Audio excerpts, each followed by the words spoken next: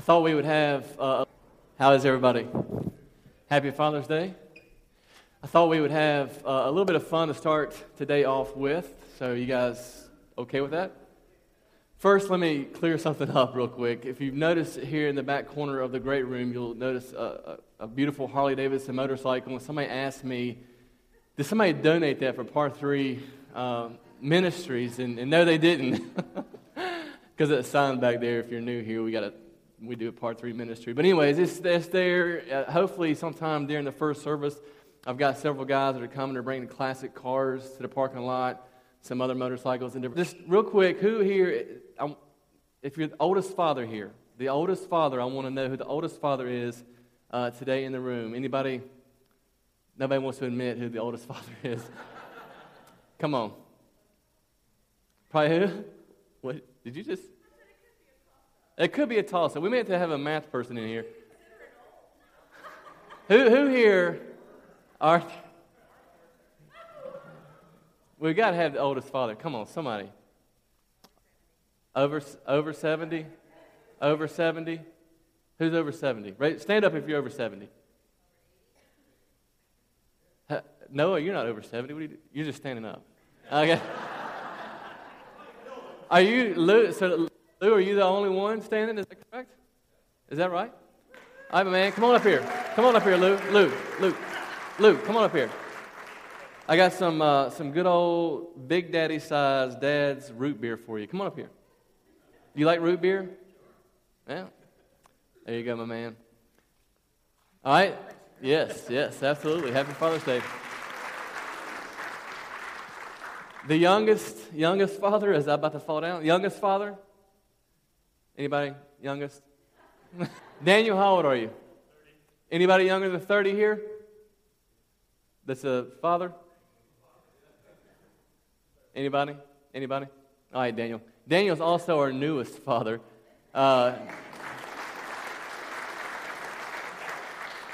Congratulations. Yes. Awesome. So, all right, excellent. Thank you, guys. So I thought, if you guys have your Bibles, you can go ahead and open up to the book of Genesis. That's where we're going to be this morning. And we will spend the majority of our time in Genesis. Genesis chapter 1 and 2 and 3.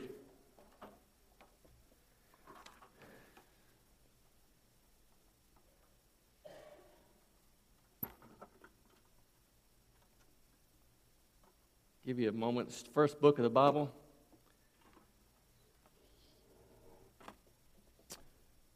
Genesis 1, 2, and 3. All right. Before we get started in that, I thought we'd have a little bit more fun. And I've got some pictures that I'd like to show you because the reality is that mothers and fathers parent differently, right? Would you agree? And so I thought I would show a few pictures here. Gary, if you got those slides, man, go ahead and pick up the first picture there. Let's see what it is, okay? So this is when mothers are alone with their babies, the top picture, you see that? And then when fathers are alone with their babies, do you see the guy there with his... All right. Go to the next slide. This is mom giving baby a bath on the top slide. And then I don't know if you can see the bottom slide there. Dad giving baby a bath. He's got bubbles all over his face and head and having fun with that. Go ahead to the next slide. Mothers walking their kids at the top. And then the fathers at the bottom there. That's totally me. I would totally be grabbing my kid by the legs. That's good. The next, that's mother and daughter sharing a milkshake, having a meal. And then can you guys see the father? Isn't that true? This is true, right? This is the next slide. This is mother teaching daughter how to ride a bike, and then you can see the father is riding the kid's tricycle while and that's so true, man. That's so true. We got Jude a bike for Christmas, and I got on that thing and rode it, and I thought I was going to bust the tires on it. Anyways, next slide. Is that it? That's the last one. All right, so, oh man, listen, I don't have to tell you this morning that there are obvious differences between a man and a woman, right? There are biological, psychological, and emotional differences. And the beautiful thing is these differences, it's all a part of God's beautiful design for his creation. In Genesis, the very first book of the Bible, which means beginnings, we see the creation account, and you see throughout Genesis 1 that God creates. God speaks things into existence. He creates. And all the way down in chapter 1, verses 26 and 27, this is what it says. It says, "Then God said, 'Let us.'" And that reference to us is a reference to the Godheads, the Trinity, God the Father, Jesus the Son, and the Holy Spirit, God the Holy Spirit. He says, "Let us make man in our image, after our likeness."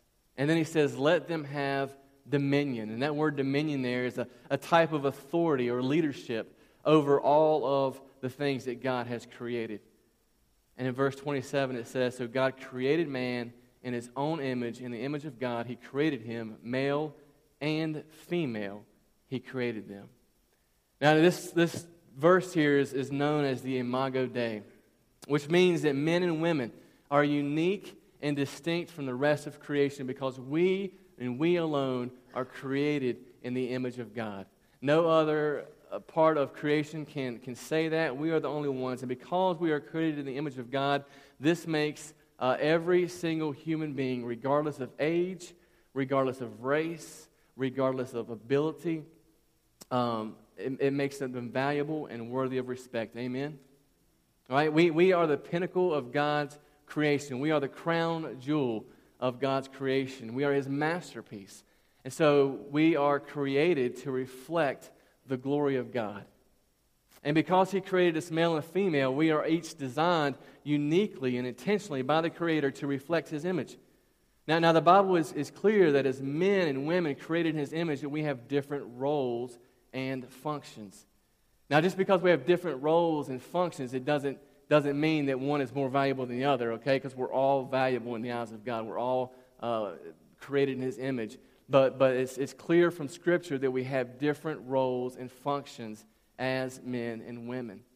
And because this is Father's Day, I want to spend our time focusing on the men and what our role is. I want to talk about manhood.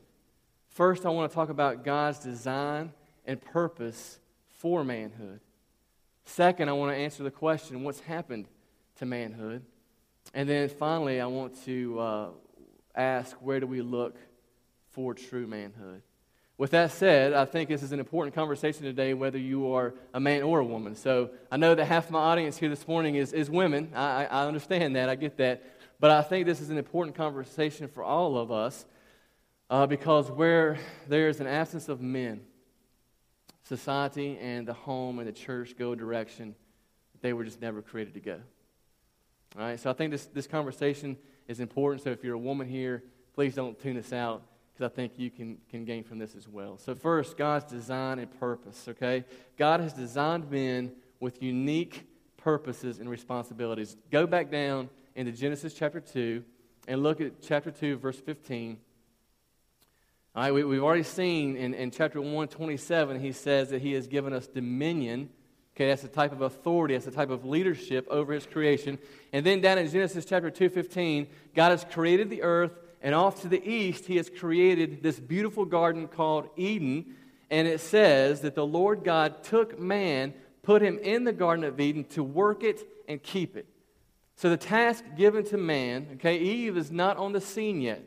She's coming in just a few verses later on in chapter 2, is to work and to keep the garden. He is to have dominion, to lead, to keep and work the garden. So sin hasn't entered the world yet, and God has designed man to work, to cultivate, to promote, to encourage, to lead and develop, okay? So where men feel the purpose and design that God has laid out in the Bible, humanity flourishes. Where men feel the purpose and design that God has laid out in the Bible, humanity flourishes. And if you don't think that's true, just walk into some of our local elementary schools and hang out with the kids that come from broken homes where dad isn't present. And you'll see it. You'll see it, right? We have school teachers here. You know, you see it. You see it every single day. You see it When men don't engage, the family unit breaks down. When the family unit breaks down, the culture breaks down. I believe there are three areas where we as men cultivate. We cultivate work, we encourage and lead, and the first and foremost is at the home. Secondly, it's in the church. And finally, I think we do that in our culture, in our community where we live. All right, so let's look at the home first really quickly, okay? Ephesians chapter 5. I don't have this on the screen. You can write this down, or you can turn to it if you have a smartphone, whatever. But Ephesians chapter 5, verse 25, this is what it says. This is the Apostle Paul talking, and he's describing this picture of husband and wife, but he's also talking about Christ and the church, and this is what he says. He says, "Husbands, love your wives as Christ loved the church and gave himself up for her, that he might sanctify her, having cleansed her by the washing of water with the word, so that he might present the church to himself in splendor, without spot or wrinkle or any such thing, that she might be holy and without blemish. In the same way, husbands should love their wives as their own bodies. He who loves his wife loves himself." So the very first thing we see there is this sacrificial love towards his wife. All right, love and lead your wife like Christ loved the church. How is that? He gave himself up for the church. He died for the church. Okay, so the man does not abuse his authority. He doesn't dominate or demean his wife. Okay, marriage is a partnership. I am in a partnership with my wife. Listen, I recognize that men aren't the only ones who have leadership ability. There are plenty of women who lead and lead well. All right, and so I get that. I recognize that. You're in it together. It's a partnership. The man is for his wife in a type of way that's willing to sacrifice, willing to lay down his life, willing to get up in the middle of the night and help. All right, you put her needs before yours. That's sacrificial love. But not only do we love sacrificially, but we also set the spiritual temperature in our home. Okay, we talked about this a few weeks ago when we went through our Family Matters series, and we talked about how, as parents, we are to be the spiritual leaders of our home. Man, we set the spiritual climate in our home. Children tend to follow daddy.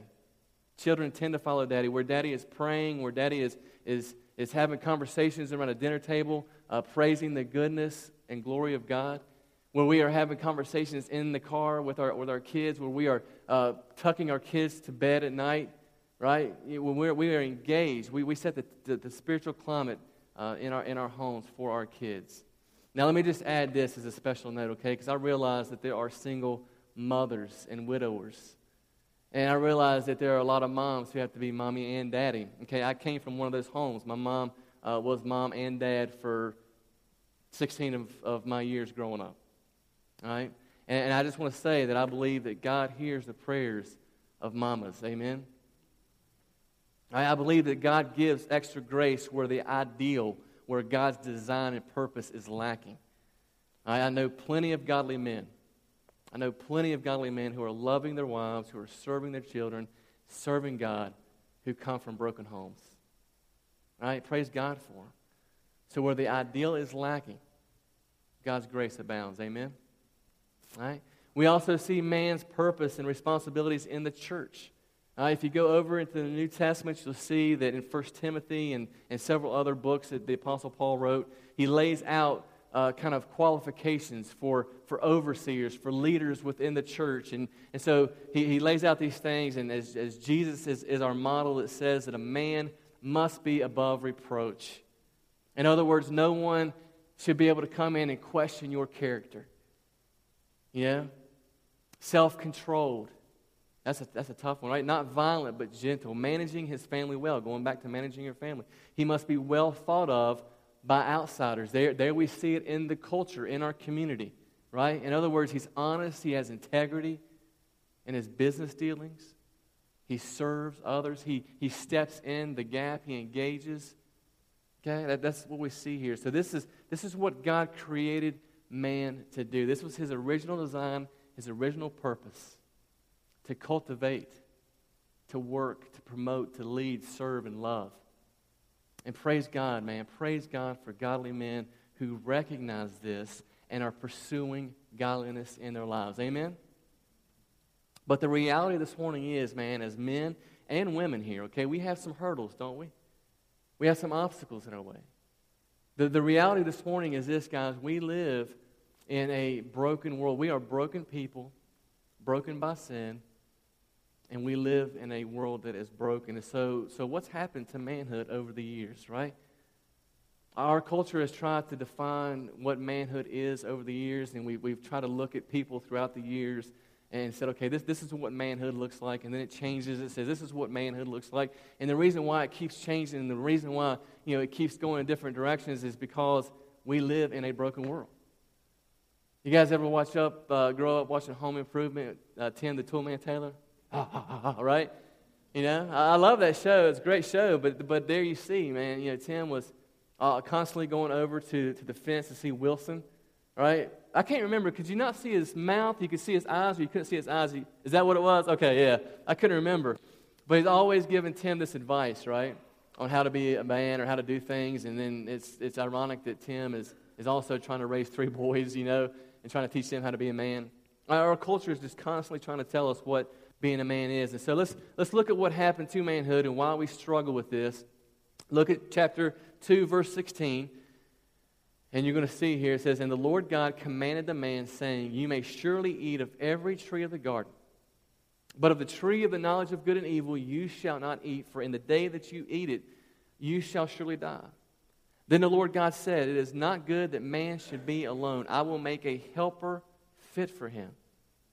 Jump down to verse 21. It says, "So the Lord God caused a deep sleep to fall upon the man, and while he slept, took one of the ribs and closed up its place with the flesh, and the rib that the Lord God had taken from the man, he made into a woman and brought her to the man. Then the man said, This at last is bone of my bones and flesh of my flesh. She shall be called woman, because she was taken out of man. Therefore a man shall leave his father and his mother and hold fast to his wife." Jesus quotes this passage in Matthew, by the way. "And they shall become one flesh. And the man and his wife were both naked and were not ashamed." I want you to really hear that last sentence there. "And the man and his wife were both naked, and they were not ashamed." They were not ashamed. So imagine, this is perfect harmony. This is perfect paradise. This is perfect everything, right? This is God's design. Not only are the man and the woman walking in freedom, right? They're not walking in sin. There's no sin that's entered the world, but this is perfection. I mean, they are naked and they're not ashamed. There is no fear. This is God's purpose. This is God's design, right? But in chapter 3, things take a wrong turn. We are introduced to a new character in chapter 3, and it takes a surprising twist. Look at verse 1 with me. It opens up. It says, "Now the serpent was more crafty than any other beast of the field that the Lord God had made.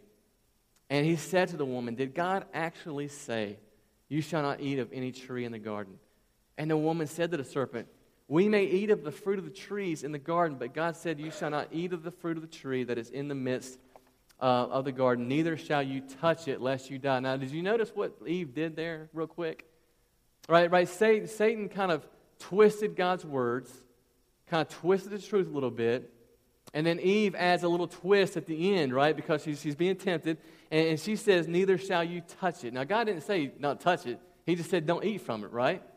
But she adds that, and then it says, "But the serpent said to the woman, You will not surely die, for God knows that when you eat of it, your eyes will be opened, and you will be like God, knowing good and evil."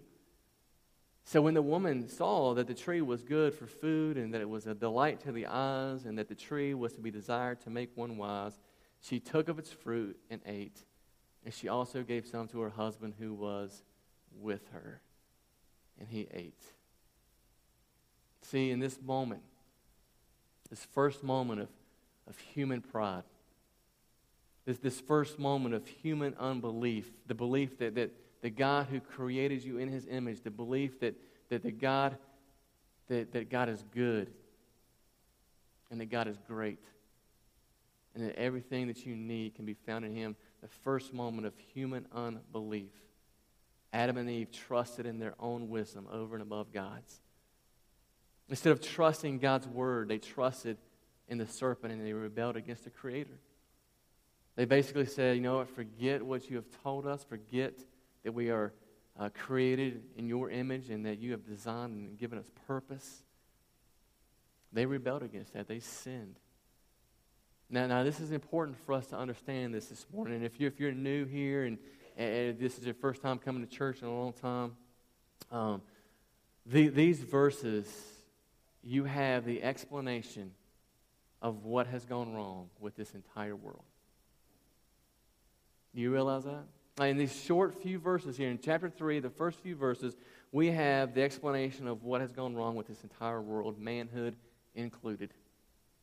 And if we don't understand this and get this right, listen to me, then we are going to constantly be struggling to try to fix things ourselves.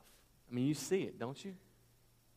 Right? We're constantly trying to fix what's wrong with this world. We're trying to come up with solutions. We're trying to create these self-help books.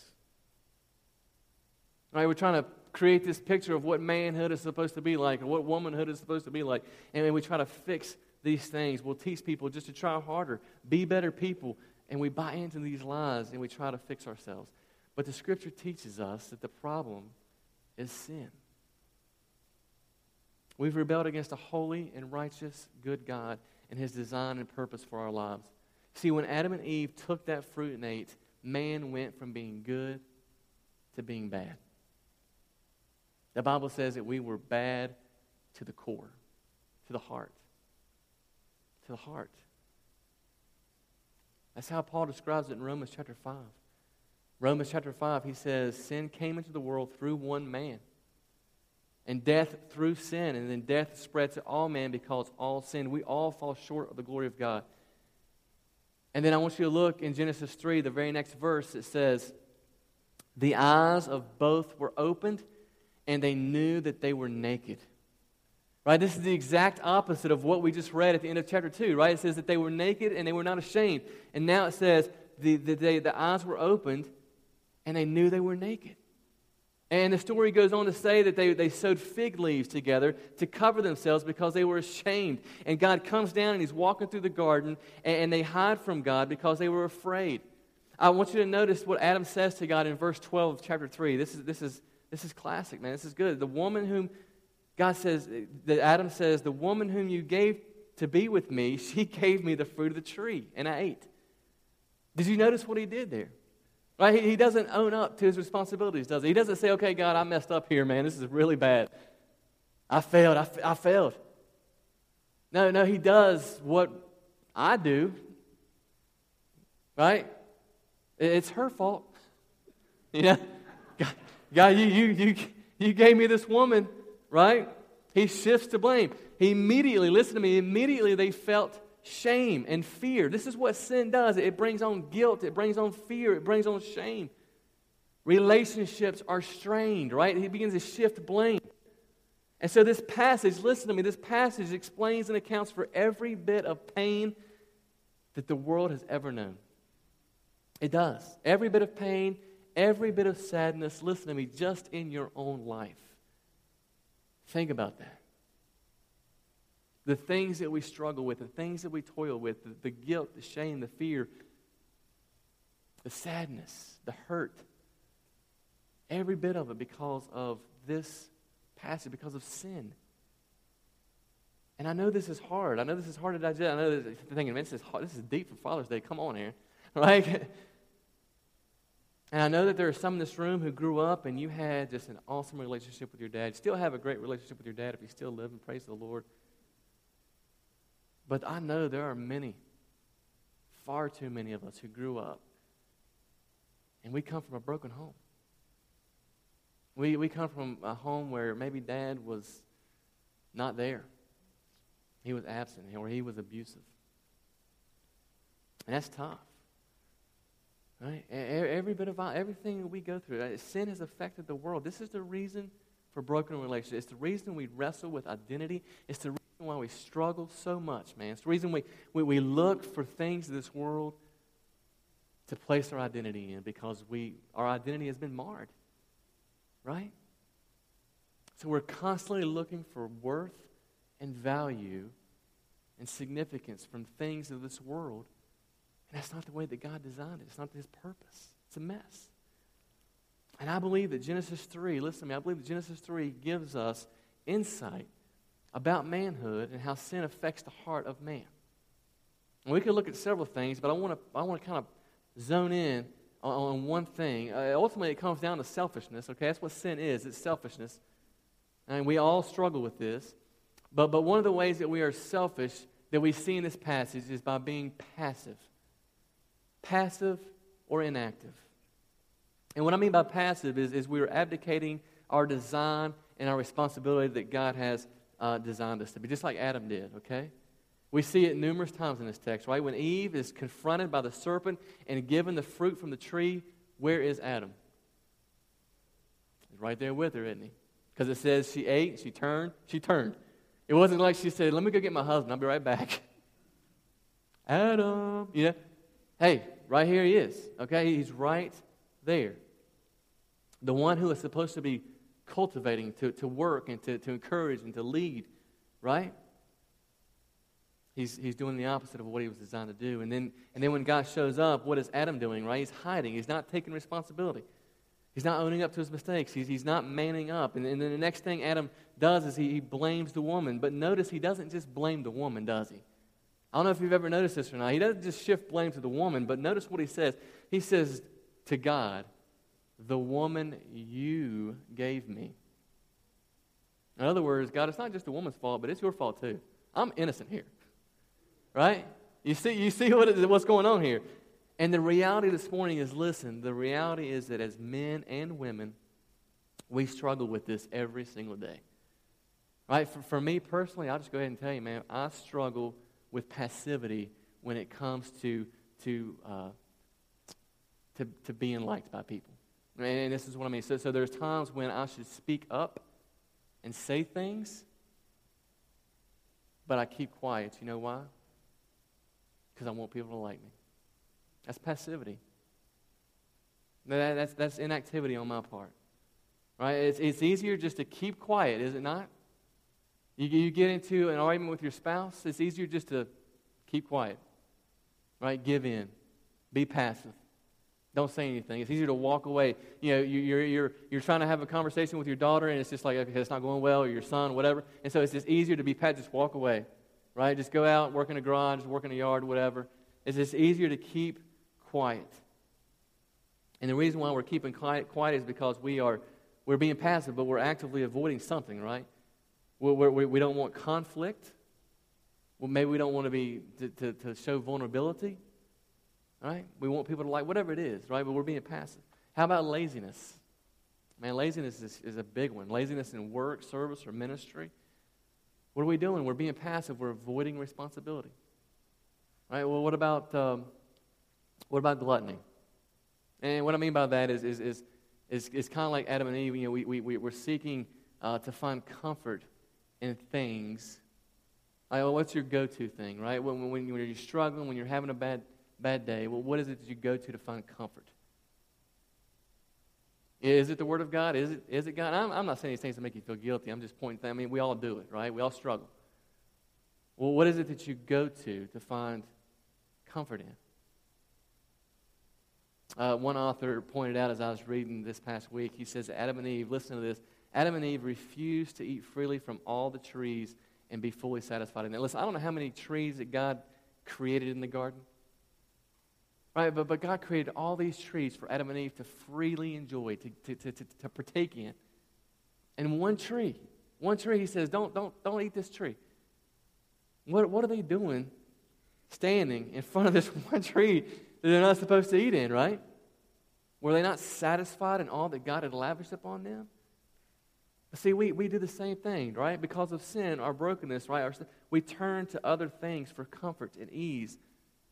We're doing the same thing, right? We think, and this is the thing, man, we find, and this is why we keep going back to it, is because we find temporary relief, don't we? We find temporary relief, right? It satisfies for a moment, but then it leaves us feeling empty. See, that's the lie of the enemy. And see, if we believe in the gospel and the good news that God is good,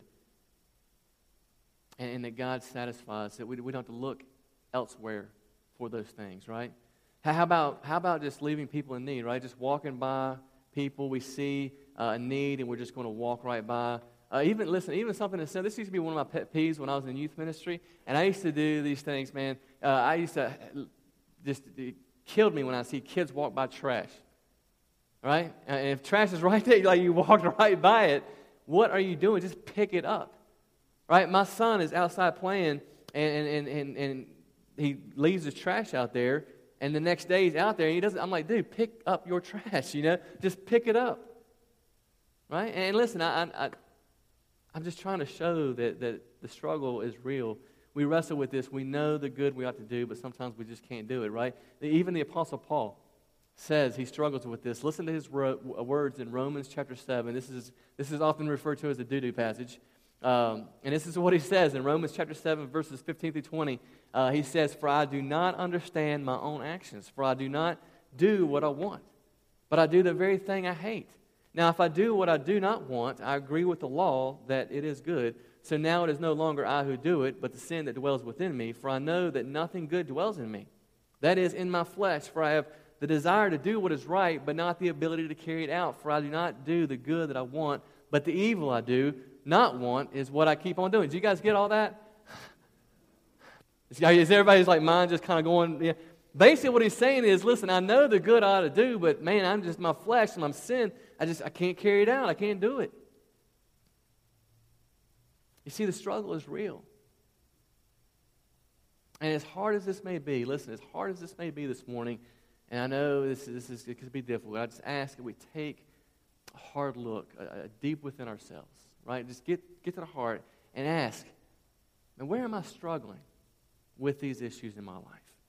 Right? Where is sin rooting its ugly head in my life? Where am I being passive in my life? Where am I failing to step into the gap and be the person that God has called me to be? Listen, Satan's greatest thing is to get in and make you feel like, man, you can't, That's his greatest tactic, right? Is to get in and just make divide. And I just ask you to ask those tough questions and allow the Holy Spirit to uncover what's in your heart. Get to the root of why we do the things we do, right? Why do I do? Why am I passive in this area? What is it?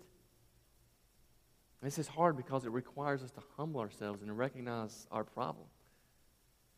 And once we do this, here's the next big step, okay? Once we do this, then we need to turn to the only one who can save us. We need to look to the one who shows us what true manhood really is.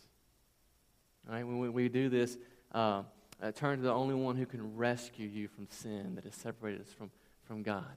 Listen to Paul's words right after he had said these things that we had read. He says in Romans 7:24, he says, "Wretched man that I am, who will deliver me from this body of death?" Come on, shout it out. Who's going to deliver him? Jesus Christ. Praise be to God, Jesus Christ. Listen, it's about Jesus. That's why our purpose here starts out with to make much of Jesus. It centers on Jesus. We've got to look to Jesus. You see, Scripture tells us that to find our Savior from this sin, we have to look to another garden in the Bible. See, Adam fell short in the Garden of Eden. We have to look to another encounter between a man and Satan. This man is Jesus Christ. At the end of his perfect life, his life of giving, his life of just perfect manhood, perfect leadership, perfect love and submission and care, we find Jesus Christ in another garden, the Garden of Gethsemane, don't we? He's resisting Satan. He's looking ahead to another tree, a tree that he's going to die on. And he's entrusting his will to God in a way that Adam didn't, and in a way that you and I haven't. And he's preparing to make all things right so that humanity and our entire world can be rescued and redeemed. Amen? Man, this is good news. Let me tell you why this is good news. We fall short. and we're going to continue to fall short. But perfection has been given to us through Jesus Christ. Amen? Jesus came and he lived a perfect life. And when we surrender our lives and we come to him and we accept what he's done for us, then his perfect life is given us. We're going to fall short. But we are accepted and we are loved through Jesus Christ and his work on the cross, not anything that we've done. We are a new creation, right? Our identity has been restored. We are a new creation in Christ. And we have the Holy Spirit of God that empowers us to pursue godliness, to step in the gap. That the Holy Spirit, it empowers us to be the men that God has called us to be and to be the women that God has called us to be, right? And listen, we are not going to be perfect. We're still going to struggle and fall short at times. But listen, this is why the gospel is good news, because the gospel allows me to get back up and keep pursuing. I don't have to sit down and feel shame and guilt like Adam and Eve did that first time. Right? I don't have to wallow. I don't have to shift blame. I don't have to say, well, God, it's this woman you gave me, or if it's this circumstance that I grew up in, this is why. We don't have to do that. The gospel allows me to get up and say, you know what, God, I have fallen short. It allows us to own our mistakes. That's what it does. It allows us to man up or woman up, whatever it is, and to own our mistakes and say, you know what, I have fallen short, but I have been forgiven, and I'm going to keep pursuing godliness. Amen? Come on, man, that's good news. Isn't it? I've been set free. All right? This allows me to go to my wife. How can I better serve you? How can I better serve our family? How can I better love you? Right? And ladies, I would just encourage you to encourage your men. When you see them pursuing God, when you see them doing these things, man, say, man, I really appreciate what you're doing. I appreciate you, the fact that you're pursuing godliness. Single man, if you're here, man, young teenagers, this is what you want to look to Christ. He's the true manhood. Follow him. Single ladies, don't waste your time on boys. You know, don't waste your time on people who aren't pursuing. You know, this is the kind of man you want. A man who's going to follow after Christ. Amen? Amen. Let's pray, and then we're going to just, we do this every single week here at Chester. We do a time of communion. And that's just another opportunity for us to proclaim the gospel of what God has done for us. And the guys are going to pass out a tray of bread for you. And I encourage you to take that bread, and that bread represents the body of Christ. And then you're going to get a cup of juice, and that juice represents the blood that was shed on the cross for our sins. Take time, and I want you to really think about these questions. Like, where is the Spirit uncovering things in my heart? Where am I being passive in my life? And I want you to think about that, and then I want you to think about, man, thank you, God, for this good news. And then the band's going to begin to sing, and I'm going to be up here. And I'm just going to ask, man, if you're here this morning and you need to surrender your life to Jesus, and we would love for you to do that today. If you're here and you need prayer, you're going through a difficult time, then we would love for you to come forward and pray. I'll be up here. Please come forward and do that. Be encouraged today. Let's pray, and then we'll do communion. Father God, thank you so much for this good news. Thank you for the gospel. God, I thank you for the way that you've pursued us throughout Scripture. God, thank you for sending Jesus to show us what true manhood is. God, may we look to him and not to the things of this world. May we trust in you, God. May we believe that you are good. Father, I pray now as we come to this time that you would help us to just be honest with ourselves. As hard as it is, to be honest, to look deep within, allow your Spirit to move, God. Thank you so much. It's in Jesus' name I pray. Amen.